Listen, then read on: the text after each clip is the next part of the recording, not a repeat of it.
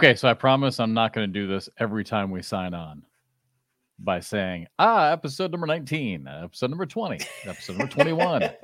But it is worth noting this is episode 25. So Wow. somewhat of a somewhat of a milestone, 25. Man, that's insane. I know, right? Isn't I it? mean, honestly, that's kind of crazy. Yeah. You'd think we'd be so much better at this by now. So true. It's like still so awkward, right? It's like, is anyone going to listen to this? Like we're 25 in. It's like still, what are we doing? All 10 of you, man. I'm excited to see you guys again. That was one of my favorite. That was one of my favorite lines so far of the entire show. We were like 10, maybe 15 episodes in, and I don't know what we were talking about, and all of a sudden I'm like, do you think anybody watches the show? I mean, And you didn't even hesitate. You're like, I think 5 people watch the show. I actually think we have doubled that. Yeah, we're up to 10. We're in double digits, baby. Maybe 20. Maybe. Yeah, we got several likes over the last few weeks. So I've tried not to. I'm proud of my daughter. She actually turned off her notifications, so she still posts on social media. But for the kids, especially for teenagers, she's 17 years old. So, and she wouldn't mind me telling you this. It's all about the likes and the number of likes they get. They can put something out there and it gets 290 likes, but they put out something else and it gets 418 likes.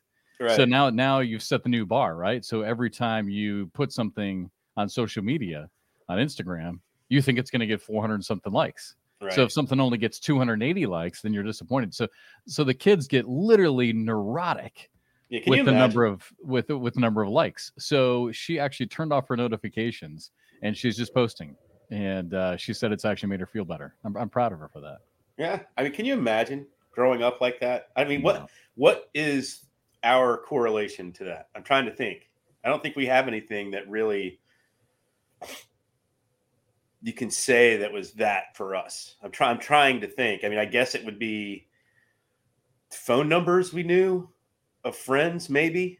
I remember I got a little bit of anxiety with the yearbook because for me, I don't know if it was this way for you and Stacy in high school, but at the end of the year, everyone would sign your yearbook, right? And the popular kids had, just pages in the back of you're a stud, the big thing you wanted to hear, this is going to sound really stupid, but the big thing that you wanted to hear, maybe this is just an Iowa thing. Did you guys ever use the word hose? Like if you were a hose, you were a good looking guy. Like you were a stud if you were a hose. No, that's so Midwestern. So looking back on my yearbook, hey Jeff, you're such a hose, blah, blah, blah, blah, hearts, hugs, and kisses, Trisha, or something like that. Yeah, I never got stuff like that. I got, you're so funny. You're such a nice guy. You're such so a sweetie. Funny. Yeah. You're such a good friend. Have a great summer. I love having you as a friend. Yeah, you're the best. I know I can always trust you. Yeah, you're so nice. Yeah. But so I remember getting a little bit of anxiety, because I wanted to get a bunch of signatures in the back of my yearbook. And I remember passing notes, telephone calls. It always felt like the popular kids got a lot of telephone calls. Like if you were home and no one was calling you. I don't know if any of that equates or not. Yeah, because I had my own line. My mom she just couldn't deal anymore. So I had my own number. Oh, wow. That's big time. Yeah, man. My parents would not have trusted me with that. Absolutely. I was getting nothing done.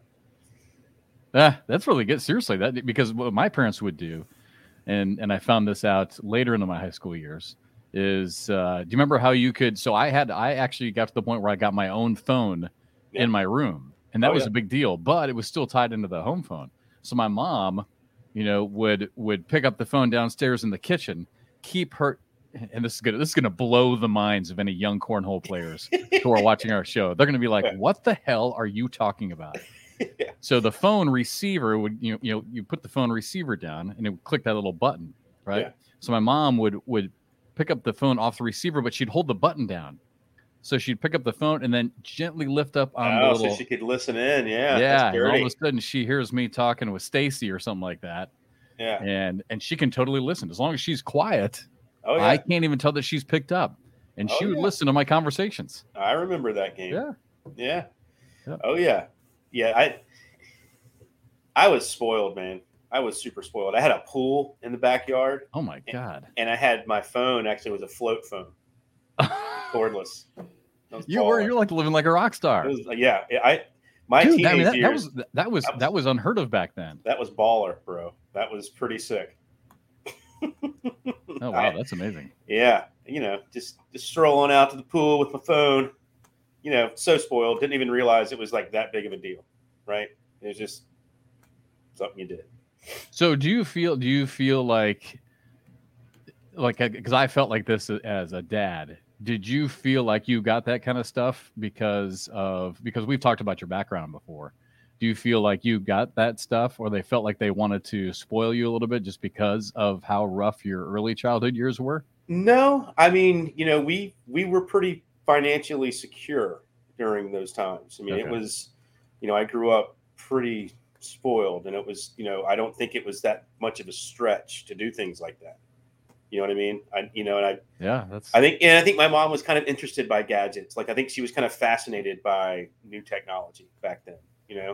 Like we had a camcorder. Not that either one of us really liked to film things, but we had one because it was kind of the new thing. Yeah. So I think she was just kind of fascinated by some of that, and I loved it. It was cool. I had my own phone, and it had this little, basically it's a little rubber strap that you put around it. And it made it float in the pool, and it was waterproof, right? It wasn't. That's amazing. It wasn't like science, like it wasn't like this super expensive thing, but it was cool. It was pretty cool to have. But I don't think there was any real reason, like, oh, he needs these things because he didn't have this. I think it was just, oh, we can do this. It's not that big a deal. You know what I mean? Yeah. I was just wondering, like, I feel like and I think this is totally common, but I feel like after my kids' mom and I went through divorce, I always feel like there's a little bit of an arms race that goes on. Yeah.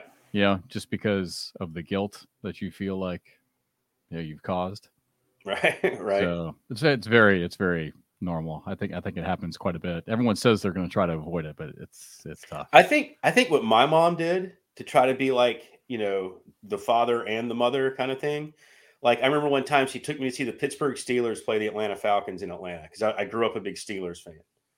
And I think I was like 11 or 12. What the hell? How are we even friends? I'm a Cowboys fan. You grew up a Steelers fan. I'm Kansas. You're Carolina. Well, here's the thing. Growing up in Charlotte. How is this ever going to last? Yeah, well, growing We're up going to be Charlotte, divorced within a year. On TV, you either had to watch the Redskins if you were watching the NFC, or it was basically the Steelers if you were watching AFC. Right? Those were the teams. And then the Cowboys would be on like the afternoon game. Right? And Terry Bradshaw, Lynn Swann, John Stallworth. I mean, that was just such a big deal to me as a kid. So, I mean, I just became a Steelers fan.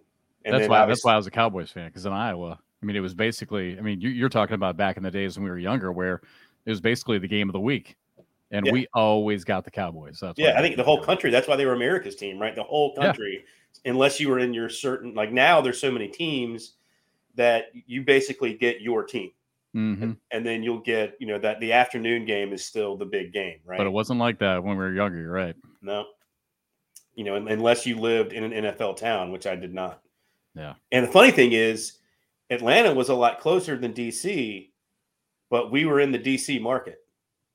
Yeah, the Redskins had and still do have the foothold. I mean, they have that stronghold on the Mid-Atlantic and much even into the Southeast. I mean, North Carolina was probably considered Redskin country before the Panthers came along. Absolutely, it was. Yeah. And so, I mean, and the Falcons were only 3 hours away from Charlotte. Didn't matter. We were getting Redskins games. We weren't getting Falcons games. Yeah. And so, and Falcons were terrible, so no one really cared anyway. But I guess the Steve Bartkowski years weren't bad there for a while. But anyway, so it was Steelers and Redskins, usually early games. And then everyone could watch the Cowboys late. Right. Yep. So I chose Steelers, and obviously grew up when they dominated, right? So it was kind of easy to like. Oh yeah, for sure. I mean, they won 4 Super Bowls in 6 years from the time I was 4 to 10, right? So that was just made it super easy. Yeah, they were good. Yeah, sure. Well, hey, so all right, so here's the deal. So this week, because there's been so many times where we log on, And literally, even 10 to 15 minutes before we come on, I'm like, what the hell are we going to talk about? And so this week, I actually started, when I thought of things during the week, I just started writing them down. So I just wrote down like just random shit to talk about. Nice. So I don't know. I know we need to get to meet Jeff and Bernie, and we're going to kind of dive into a kind of a little bit more serious topic when it comes to that today. But first of all, actually, even before that, how are you feeling? I know you and I were texting today. Are you feeling, feeling any better today? It's some sort of crud. Actually, I do feel better a little bit now because I got up and walked around, and I think just, you don't want to get up and move around because you feel so bad, but the actual getting up and moving around kind of loosens everything up in your head. Helps. But my girlfriend Julie got something, and she's had it a lot worse than I have, and for longer. But I got some piece of it, some head piece of it. So it's been a rough few days. Yeah. How is she today? She was pretty bad the other day when I was talking to you. She's struggling through, man. Wow. And I think it's any time that you work in schools or medicine, you're just around it. You're around all the illnesses all the time. But no COVID. You said she was negative. No COVID. She's never gotten it. I mean, she's like, triple vaccinated, all that kind of stuff, but she never got it before any of that stuff was out when I got it. So by all rights, she should have gotten it. I think one day that we will find that certain people just are immune. I was telling you when we were talking about it the other day, Kathy has, and I mean, knock on wood, Kathy has not had it. And she thinks, I mean, she was a nurse for 20 something years. And actually she still keeps her license. She still is a nurse. She swears it's something with blood type, something in somebody's blood type. She's O positive. Mm-hmm. I don't know anything about that. I don't know if that's true or not, but she swears it's something with the blood type because every one of the family, I thought I was the last one to get it. And then when I got it in January, everyone's had it but her. Yeah. Yeah. And around our office, there was quite a few of us got it. And then one or two of us didn't. Right. And those people should have gotten it, but didn't. Yeah. What is the reason for that? I mean, and it's funny. I think when they did the research, they did a lot of the research on people that did have it. Right. So they could study how it worked, and how it manifested within people. I think they should have been studying those people that should have gotten it. Like what do they have that's keeping them from getting sick? Yeah. The people who were in contact, like you're saying, who should have gotten it. Why didn't they? Right. Yeah. That's a great question. But I mean, who's going to spend the time on that? Right. Hey, do you mind coming in so we can run some crazy tests on you? Yeah. You mind being a lab rat for a couple months? Right. Well, I'm glad you're feeling a little bit better today. That's good. A little bit. Are you getting out in the sun? Because I heard I heard that was a good point. I heard that was a deal. So when I had it, I tried to force myself to get outside, and I swear it helped me. I did earlier, and it's I told my son the same thing, and it helped. And he swore it helped. I mean, literally, they were doing this in the hospitals. They were literally rolling patients, beds over by the window so they could try and get some vitamin D because early on they thought that was something that would help. And when I laid outside for, I was not feeling good at all. So I tried to get out even for 15 to 20 minutes. I swear it helped. Yeah. It's just the pollen. I was outside earlier, kind of walking around. The pollen's so thick right now. Oh yeah. So when I had it back in January, we didn't have to worry about the pollen. Well, good. You're getting plenty of fluids, obviously. That's good. Gatorade. Yeah. And we were talking about kind of lasting effects. And for me, it really, the only thing that affected me was coffee. And this happened to a buddy of mine. Buddy of mine who lives out in Oklahoma. And he would start his days, a big guy. Just a big old country guy, just awesome dude. Been friends for a long time. But he would start every single morning by going to Quick Shop or whatever, 7-Eleven, and getting a mug. I'm talking like one of those big 64-ounce thing. Well, not 64 ounces, but a huge mug of just black coffee. And we worked together in pharmaceutical sales for a couple of years. And I'm telling you, he was a grizzly bear in the morning. I wouldn't even talk to him until we got there. And when he got COVID, he got it early back in 2020. Yeah. He has not drank coffee since. We went to the Iowa Penn State game together. We met in Iowa City. First time I'd seen him in a couple of years. And I said, Big Herf, I said, I know the rule. Our mornings start with coffee. I'm not talking to you until you have it. And he laughed and he said, dude, he's like, I can't even drink coffee anymore. Wow. Ever since then. And that was the one thing that affected me. When I drank coffee, it tasted like metal. Yeah. Everything else, like Kathy made me soup, and I could taste the soup, but there were a couple things that of liquids that when I would drink, it would taste like metal. It's terrible. I would say for at least a year after I got it in 2020, everything that I tasted, it wasn't just one thing. Everything, the initial taste that I had of any food, liquid, what have you, would be metallic. And then it would that metallic taste would kind of disappear and it would kind of fade into the food. Yeah. But it wasn't very strong because I still couldn't smell. And that lasted, I went without smell, I would say, for 6 months where I had zero smell. And so taste was so muted. I should have been eating so healthy. I mean, I joke about it, but I really should have been, right? Yeah. Like I don't eat healthy because I can't stand broccoli. I can't stand Brussels sprouts. I just don't like the taste of certain things. Right. And, I should have been just shoveling broccoli down my throat because I wasn't able to taste much. Yeah. I had a buddy of mine who did that. Just ate a bunch of vegetables and fruit. He's like, dude, right? That's what I should have been doing. I mean, fruit, I like, but I just don't eat enough of it. But yeah, some of the vegetables that I need to be eating, I just, and for me to make broccoli to where I can eat it, just, I'm putting cheese sauces on it. It's not, it's at that point it's ruined. Right. Right. Yeah. That's exactly how I do it. Yeah, fry it in bacon grease.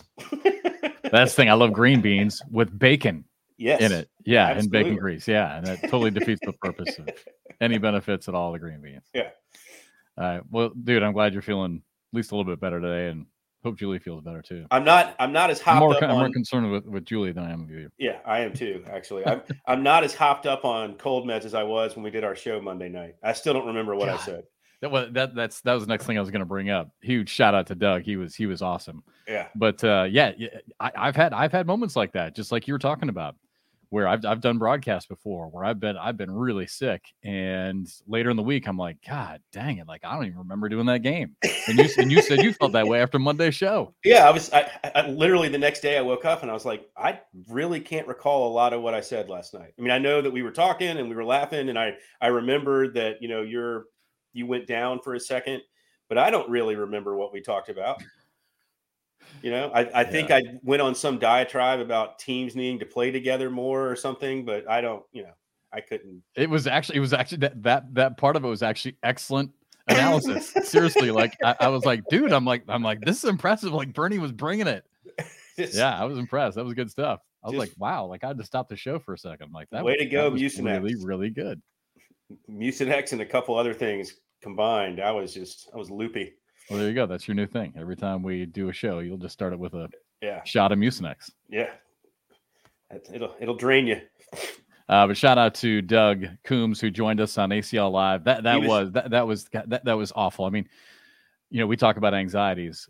Really, I love doing the show, but the biggest anxiety I have doing the show, other than the feeling that we feel like we're going to piss off someone in our family, is the internet connection, just the Wi-Fi. Because I know it's just, I always feel like we're walking on ice doing these things. Right. And you've had issues with your computer. My computer's old. Most of the time it works, but here we go. Sure enough, the first time Trey calls, he's out of town, emergency situation. He's like, well, not emergency. He was going on vacation, but he quickly needed to find someone to fill in for him. And, he reaches out and, can you fill and do the show? I'm like, sure, I'll do it. I don't know what I'm doing, but I'll do it. So it's ACL Live. Yeah. And so the first time that we do it, I'm like, hey, everybody, welcome to ACL Live alongside Bernie and Doug. I'm Jeff. Gone. Humiliating. Yeah. And again, my worst fears realized the first time we are doing a live show. Well, that's what made Doug. I do remember that. And that's what was so great about having Doug there, because I knew all I could add, it was pretty simple at that point. Like, Doug, talk Canada. Yeah. And he was like, he was a good anchor. He was good to have on the show, because otherwise I would have just been sitting there waiting for you to come back talking. Yeah, he probably could have done it himself. We could have probably orchestrated it behind the scenes where our internet went out. Yeah, it's an hour of you, Doug. Have at it. Sorry, Doug. For some reason, our Wi-Fi doesn't seem to be working tonight. Well, what was funny about, one thing I do remember, I was kind of joking about Canada, kind of taking a shot at Saskatchewan, because not a lot of people live in that area of Canada. And I was just kind of joking. It was but fun, apparently there's there's a little bit of beef up there between a couple of different groups. I really wasn't aware of that. And that other group, I think, is based in Saskatchewan. So I think that like probably hit a nerve with some people. Look at you, always starting shit. You're But just always right? starting shit. That's how I roll. Even in Canada. Taking it nice across people the border. Nice people up in Canada. Those poor people. You're roasting them. Hey, have you ever been to Vancouver? Speaking of Canada? No, the only place in Canada I have been is Ottawa. Back when I was in the minor leagues, when I was in the AAA internationally, I was doing for 5 years. I spent it was 5 years with the Norfolk Tides, the Mets AAA affiliate. So one of the teams that we played, and I don't think they're in the league anymore, but one of the teams we played was the Ottawa Lynx, which was the Expos affiliate. And then when the Expos went out, then I think it became I think Cleveland affiliate, they're AAA. But anyway, so we went to Ottawa every year, once or twice. So we went to Ottawa, the capital. But that's the only place in Canada I've been. I've really wanted to go to Toronto and Vancouver. I've heard I've heard Toronto. Like when you talk to Major League Baseball players, back in the day, I mean, back in the 90s and early 2000s, back when I was kicking it around in the minor leagues, if you talk to any Major League Baseball player, their favorite cities to go to were Montreal when the Expos were there, and Toronto. They loved going up there. I have heard that Montreal is a little bit like going to Europe without having to go to Europe. Interesting. And Vancouver looks beautiful. I've never been, but it looks beautiful. Vancouver looks awesome. I've really wanted to go, but one day. Right. Because, we forget there's so much stuff that's here. I know. I have friends that, do the Europe thing, or they want to go here, or they want to go there. And it's like, pretty big country we have here. You should check it out. Yeah, Kathy and I have been talking about that recently because, I'm not sure how safe it is. I've always had the desire to travel internationally a little bit. I don't not necessarily be a world traveler, but there's a lot of places I've wanted to go. Sure. But, who knows now with our world getting more and more dangerous. But that's what Kathy and I were talking about. Like, there's a lot of cool places to go just in the United States and Mexico and Canada. Yeah, it's all right here. I've never been to Mexico. Yeah. But I've been to Mexico as far as like Cancun. I've never even been there. I haven't done real. Not that that's not real Mexico, but I don't. It's not like Mexico City or anything like that. I don't know. I don't know if I'd really. Actually, I've heard that's a pretty crazy place. It's one of the largest cities in the world, actually, Mexico City. Yeah. Oh, yeah. There's some seriously dangerous areas from what I've heard. Sure. Not that there's not anywhere, but yeah. Yeah. Well, if you don't know, what you're doing, I guess you could get in a lot of trouble. Yeah. That's the same in a lot of major cities. Right. Exactly. So, well, speaking of international, again, Doug was great. And this whole Canada Open that's coming up, not this weekend, but the weekend after. I loved what he had to say. And he was very real with his expectations. While there's going to be several ACL pros who are going to play in it, and they will be hands down the favorites, he's just looking at this as a barometer because he's going to get a chance to see dozens of players from across the country of Canada for the first time, and just to see kind of a barometer of where the skill level is at. Right. For these aspiring pros up north of the border. So that'll be a lot of fun to watch.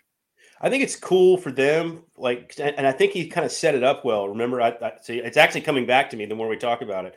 But talking about what it was like, a few years ago, the first time they came to a big ACL event in Cherokee, and just how they just got pasted by everyone they played. Right, it wasn't 4 or 5 rounds, games are over, and then each year incrementally they get a little bit better. And so I think the same thing is now happening in Canada. Right, you have certain areas that have been playing for a while, so they're better than other areas. But those areas are coming along and getting better. And I think cornhole is just like any other sport, any other game. The only way to get better is A, practice, and B, play against better people. Yeah, for sure. Because if being a big fish in a small pond is cool and all, but when you have to travel away from your pond, it can get a little rough. So it's, I think that's why a lot of those guys like to come, across the border into the States and play when they can, and play some of the, in some of the pro backyards to kind of get that practice against really, really top level players. Cause it's the only way you can get better. And talk to people, find out, what it is, how they honed their game, learn the skill sets. Yeah. And then one of the other obvious things that you guys talked about that is obvious, but it was a great point that you guys brought up. Is just, I guess you can call it playability. And that's what Doug talked about. I mean, up in Canada, obviously the weather is really crappy and they just don't have a chance to play. But now they're starting to have more indoor facilities, places where they can go pop up across the country where people can actually go play. And you brought up a great point. Down in Florida, you can play pretty much every day. In Canada, you can't, obviously. So Doug said they're starting to really be able to find places to play, which obviously helps. Yeah, I mean, and I think that's, and the bigger the sport gets, the more it makes sense for those facilities to rent that space to cornhole and to give up that space to cornhole. Yeah. Sometimes I think before that, they're like, maybe we can get, some hockey in here or something else. And they're like, why not? Why not throw, a cornhole weekend in here, take up some of this space. Yeah. So that's good. Because it takes, you got to numbers of bags, man, unless you're a savant, like some of these kids that we see, unless you're just an absolute savant with the game, you've got to get bags in, right? Yeah. Numbers. Like you said, just like any other sport. I am fired up for Salt Lake City, man. I was talking to Stacy on the phone for a little bit yesterday, and we're just in really about the only lull of the season, right? Now, granted, there's an opening in Rhode Island this weekend, but as far as nationals go and shootouts, it's like this is kind of our last lull, because once Salt Lake City hits, it's on, brother. I mean, it is on. I mean, we will be gone pretty much every weekend with the remaining national, the world championships, and then all the shootouts. All the shootouts, yeah. So, but yeah, I feel like we're in like this lull, and I can't wait to get out to Salt Lake City. I mean, there's so many people I want to see play. I was thinking to myself today, what if I were to ask you over under? So there's 2 more nationals and the world championships, right? Mm-hmm. What if I were to ask you number of additional singles championships Matt Guy wins in the remaining 2 nationals in the world? What if I put the over under at 1? Wow, that's a really good question, Jeff. Singles titles for Matt Guy. You want me to go first? Yeah. I don't think he'll win another singles. I was sitting here in my head. I think 1 is the number. I think so too. I would take the under. I think if he gets more, it'll be 1. Actually, I should say, let's put it at a half. Let's put it at 0.5. I'll go over 0.5. So you think he'll win 1 more singles? I think he gets 1 more. Yeah. And it wouldn't surprise me if it's the world championship.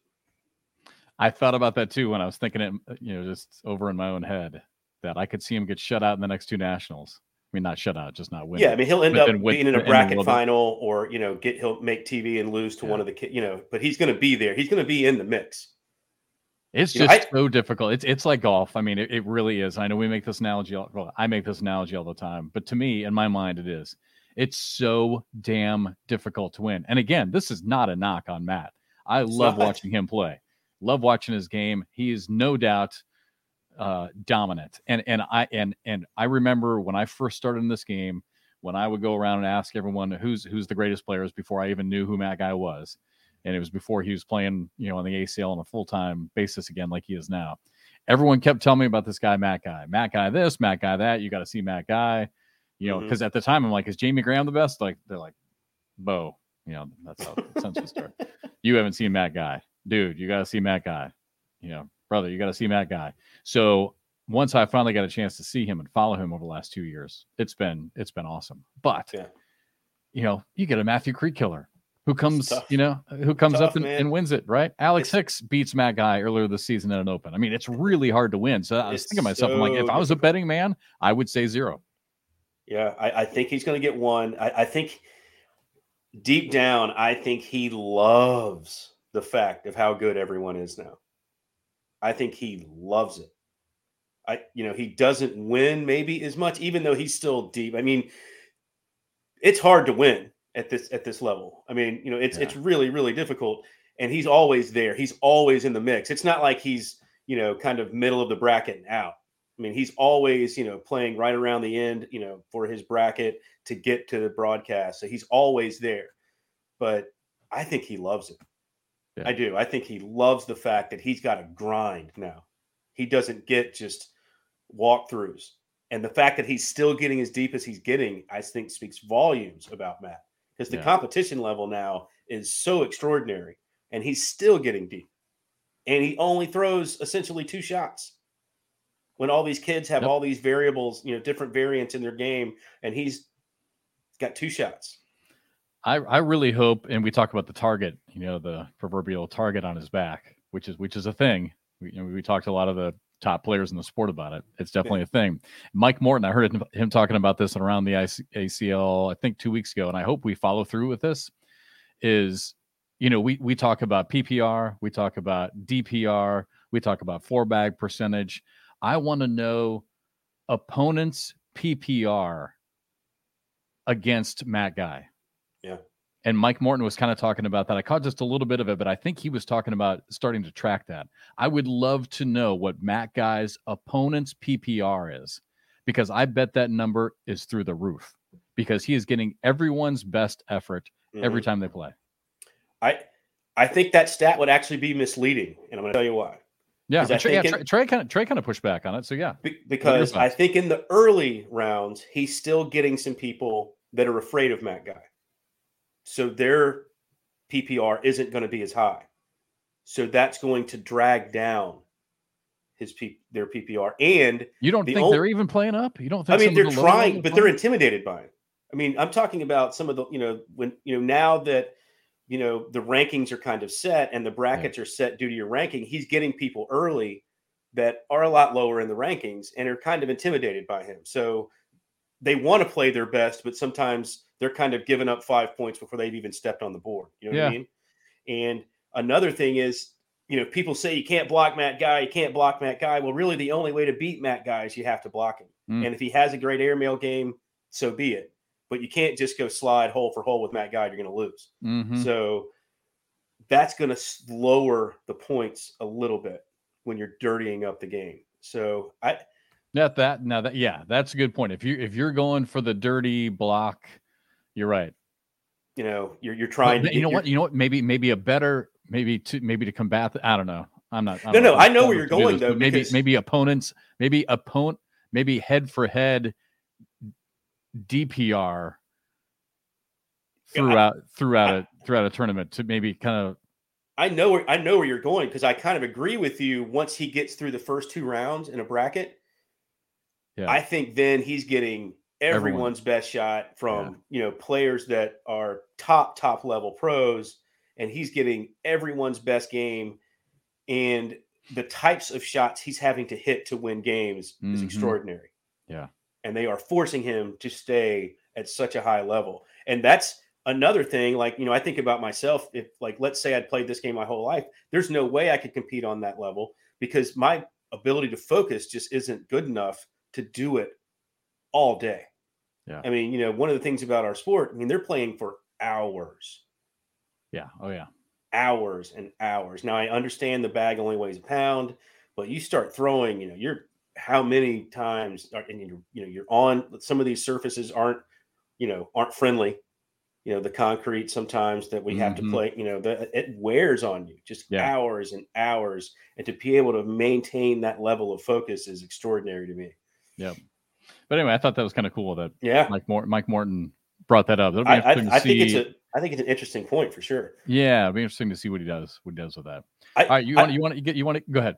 No, I'd like to see some of those stats because I think there's some players this season, and I can't think of. I'm trying to think of somebody because I saw a stat that their opponent's PPR was just through the roof. Like, I think there's a couple of snake bitten players this year that aren't playing poorly. They're just running into buzzsaws almost every match they play. There's a similar thing that happens in baseball, right? Where you can get a pitcher whose ERA is 2.85, but he's 5-11 on the year because he just doesn't get any offensive support. Right. So there are stats in baseball that tell you what your team does when you're on the mound, as far as offensive production by your team when you're the starting pitcher. And you're right. There are some guys, some starting pitchers, sometimes just get snake bit. Yeah. Yeah. But yeah, that'd be interesting to follow. So I love as the sport is evolving, all of these different metrics that are coming up. I mean, it's a lot of fun. And that's, and like when we first put the tablets out, everyone hated the tablets, right? And it's like, this is the whole point of it. We're trying for sure. And to be honest, one of the reasons why I think it was really brought up to begin with is you have to have these metrics to create gambling odds. Exactly. Yep. And, without it, you can't do it. So, I think that was the big, impetus behind it. But I mean, I think as a player, I would want to know, wouldn't you? I would want to know all of it. Absolutely. But but again, and this might come from my baseball background, I'm a geek when it comes to that kind of stuff. Me too. I love it. Yeah. And that's why I love Anthony and talking to him, Anthony Right. Ione, and talking to him and watching his stuff on the internet. I love that, just geeky, getting the weeds, breaking down the number stuff. I love that shit. Let me ask you a question. Yeah. When I do the live stream stuff and I work with Anthony, I find it so hard because I'm kind of goofy and I want to talk and get silly sometimes. That's not happening with Anthony. He'll shut you down. Shut down. He's talking that match and he's giving facts, figures all the time. And it's like, I don't want to get in his way, but it's like, what do I do? Yeah. Oh no. He gets so locked in that I could tell him that I had fried squirrel with ketchup for lunch. And he'd be big facts, Jeff. By the way, he's throwing, he's on it, man. And I'm intimidated by it a little bit, to be honest with you. Because even the numbers I know are on the foothills of his knowledge, right? Yeah. You know what, Bernie? And this is a great segue into, because let's get to Meet Jeff and Bernie. Oh, okay. But this is a great segue into, and a perfect example, dude. You just got to be you. You do you. When I'm on the air with Trey, I got to do me. I just do. Trey is smarter than I am. He knows the game better than I do. But I just hope that there are some things that I bring to the broadcast, conversationalism, everyday manism, right? That I'm hoping adds to the show. So I just have to do me. Same thing with Anthony. When I'm working with Anthony, I'm just trying to be professional. I'm trying to bring up points. I'm trying to ask good questions. I think that's the biggest thing. Yeah. When you're working with someone like that, because that happens with me with football and basketball all the time. I sit there. I'm like, okay, if I'm a fan right now, and let's say I'm broadcasting a game like with Nate Ross. Nate's former coach. I do a lot of Coastal Carolina games with him. He's breaking down, saying, "Wow, they've gone to a triangle and 2 defense," and he starts talking about. So I'm thinking to myself, all right, if I'm listening to this broadcast at home, what question would I have for him? Sometimes that's, what do you mean by triangle and 2? And he will set it up. One guy's at the free throw line, 2 other guys are down at the post, and then you take your 2 best defenders and put them on the 2 best players on the other team. That's triangle and 2 on the defense. So when I'm broadcasting with Trey and Anthony, a lot of times it's the same thing. I'm thinking, okay, if I'm somebody at home watching cornhole, maybe intermediate player or beginner, what question would I want to ask this person right now? And that's what I try to do. I just try and pick their brains. And you really need to do it. You have to do it because it's a great opportunity. Yeah, and the hard thing about it, like when we're streaming, I know the people that are watching the live streams are cornhole people. Yeah, it makes it a little bit tougher. You know what I mean? Because you're not, on ESPN, you're having to deal with average sports fan guy or girl. Yeah. That for whatever reason, either they've kind of gotten into it, or they were flipping through and got caught by it, because that's what happens with major television. You're having to be able, you can reach out to those people and talk to them in that sense. Mm-hmm. If I ask a question for Anthony and during a live stream about why someone would throw a block, that seems silly. Still get a lot of new players though, Bernie. There's still a lot of new eyeballs out there. That's true. No, that's very true. It's just, I don't want to say something that's so, it's so elementary. I don't want to waste his time. Does that make sense? Yeah. I struggle sometimes with what to do, because you're right. I think asking questions is the best way to kind of let him show off, because that knowledge is extreme. And I like when he goes, man. Yeah. And I guess I'm not afraid of asking stupid questions sometimes, because I've been in the game now for 2 years, right? 2.5 years. And there's still a lot of stuff I don't know. So if I don't know something, I don't care. If it seems elementary to somebody else, right? I don't care, man. I just don't. I will flat out ask him. Like I had Trey just recently, or maybe it was Anthony. I think it was the first national year when we were doing digital broadcasts of the team. It was early this year. Anyway, I can't remember, but it was early this year. And I said, let's go through, walk me through the level blocks again. Exactly what you mean. Level 1 through level. We don't have to go through level 1 through level 6. Tell me about the different levels and why you would want to try and execute different level of blocks. And even though, yes, that is probably elementary to a lot of our players, I've been in the game for 2 years, 2.5 years. I wanted a little refresher. Tell me why this is why is this important? Why do we talk about this? Why would you what's a level floor block? Explain to me exactly what that looks like on the board. And Trey or Anthony, whoever it was, did a great job talking about the dimensions of the bag and how they fit down the board in relation to the hole. I mean, it was great. I mean, it's just a good conversation. So I guess I don't just assume that every person that's watching those broadcasts is an expert. Right. No, and that's what I'm like, and that's awesome. I think I'm assuming too much with the streaming because, I mean, let's face it, who's really online watching a cornhole event other than obviously it's a lot of people who know it. Yeah, but it's a lot of people who are early in their careers who are trying to take the next step, who are trying to become experts too. That's very true. And but I love talking to Anthony because think about it, level 1, 2, like Anthony created that. Yeah, I love it. Those are Anthonyisms. Those are his. Yeah. Those are his babies. So I think it's super cool that someone's basically coming up with their own terminology that's becoming sport-wide terminology. Yeah. That's really cool. I have yet to be able to do that. It's awesome. It's literally. Wait, didn't you and Trey come up the pulley bush? The pulley bush. That was the best. That was the best. And the fact that Trey has just totally owned it and now it's become a thing is just hilarious. The pulley bush. Yeah, that was a good one. All right. So speaking of that, and I'm telling you, you just need to be you. I know there were some things you want to talk about here on Meet Jeff and Bernie as far as anxiety, social anxiety, that kind of stuff. Do you want to get into that now or no? We got 8 minutes left. We got time. I don't know if you're in the mood to get into that kind of stuff. I mean, it's something I've dealt with for a super long time, and it's not something I've really ever talked about. But there's been moments where I've missed certain things at some of the nationals when we've been on the road, and it's because of just having those kind of attacks, and it manifests physically for me, where I'll get physically ill, and it's hard to deal with because I've taken medicine for it in the past, but man, that is flatline stuff. You don't really feel human anymore. You're just kind of. You don't get too far up. You don't get too far down. You're just kind of there. You're not, I don't feel like myself, and I'm not a manic person. It's not anything like that. It's just, you're not really experiencing life really. You're just kind of zoning out. And I don't think that's very enjoyable. So it's almost worth feeling kind of terrified at times. And I know, and the reason I thought about it, wanted to bring it up was because Naomi Osaka and what's the other female tennis player? Is it her that's had the same issues? I know. Yeah, I don't know the name, but I know exactly what you're talking about. And and it's funny because I'm on the side. Well, look, you're making millions and millions of dollars. You have to go through that stuff.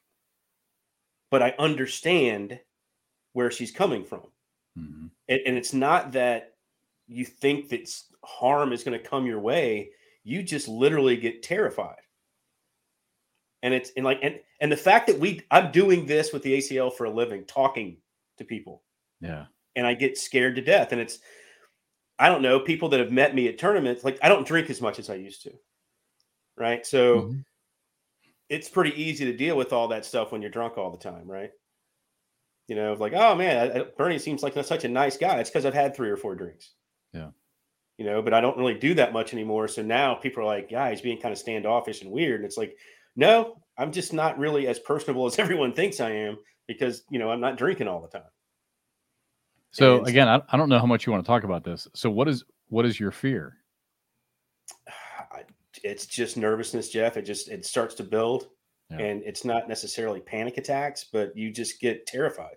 You don't want to be around people. The last thing on earth is being around people. You'd rather sit in a dark room than be around people.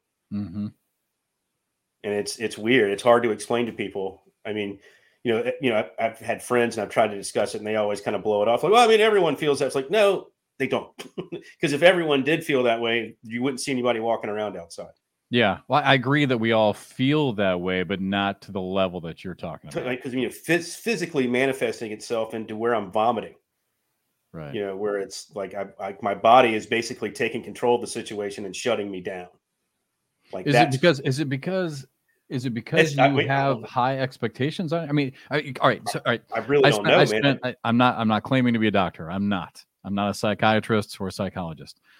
For 2 years, I think maybe we've talked about this. For 2 years, I worked for Forest Pharmaceuticals, and one of my products that we sold was Lexapro, which at the time was like a $4 billion drug and one of the top antidepressants, anti-anxiety medications on the market.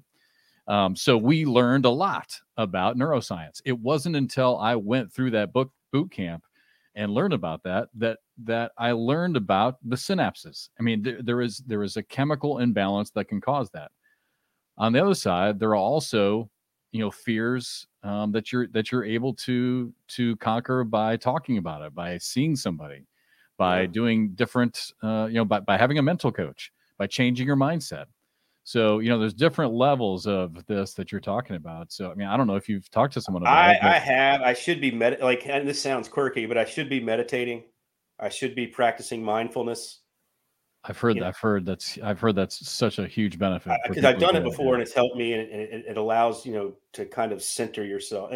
I should be doing all these things, but I'm not, and so I need to really get back into that because my mind can go crazy. I mean, my mind's a million miles an hour all the time. Yeah. And when it starts to get down a dark path like that, it's kind of hard to control. But then that's all you're thinking about, right? You're trying to control something that's uncontrollable, and it's just, it's just a rabbit hole. Yeah. And I it's something that I think that I now need to really get a hold of because it's affecting things. I think in the past I've been able to kind of hide it, right? Or mask it by drinking too much, and I just, too old to drink, I'm not 25 anymore. You know what I mean? So I've got to get back to find ways to make it better. Well, if you feel like changing your mindset is going to help and you haven't tried it yet, then you need to try it. Can I just tell you just a quick story? So in real estate, right? One of the reasons why I love being in real estate is because of the mental coaching that we go through.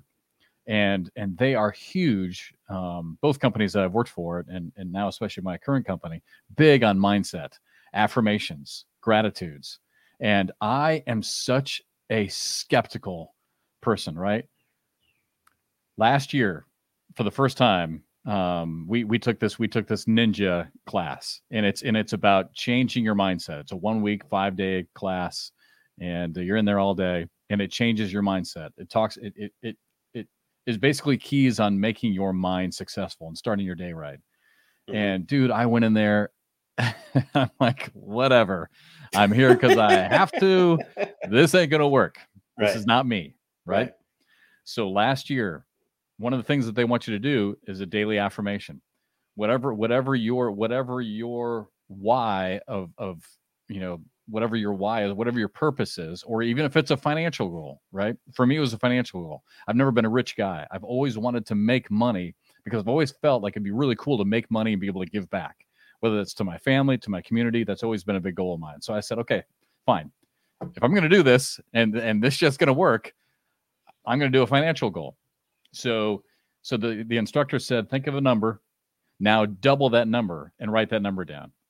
I'm like, okay, there's no way I'm hitting that. So I tweaked it and brought it down a little bit, right? Which was still a number I've never made in my life. And I'm not saying I make a ton of money because I don't, but this number was higher than I'd ever made before. I wrote it 25 times a day. You're supposed to do it all year. I didn't. I did it for like 2.5 or 3 months. Bernie, I hit the number this year. Really? When I did my tax return, I hit like within $1,000 of hitting that number that I wrote down on that piece of paper for 2.5 months to start 2021. Check you out. So my thing is, and we got 30 seconds left. This always freaking happens, dude. Let's talk about this next week, okay? But the thing is that because I seriously, like, I want to help you with this, and I think a lot of people can help you. It's a mindset thing. If you write things down, start your day positively, write things down, it works. What do you want to make? What do you want to do? What do you want to accomplish? Visualize yourself being successful. Visualize beating the anxiety. Visualize beating the fear and being yourself. And you're going to do it. It happens. It works. I'm telling you, it just does. All right, we got to go. I'm 10 seconds over. I'm sorry. I totally railroaded the last 3 minutes. I'm an asshole. It's all good. Next week, let's continue. To be continued. All right, brother. Have a great week. I'll talk to you later. I'm in. Thanks, everybody. Sorry, we got to go. Bye.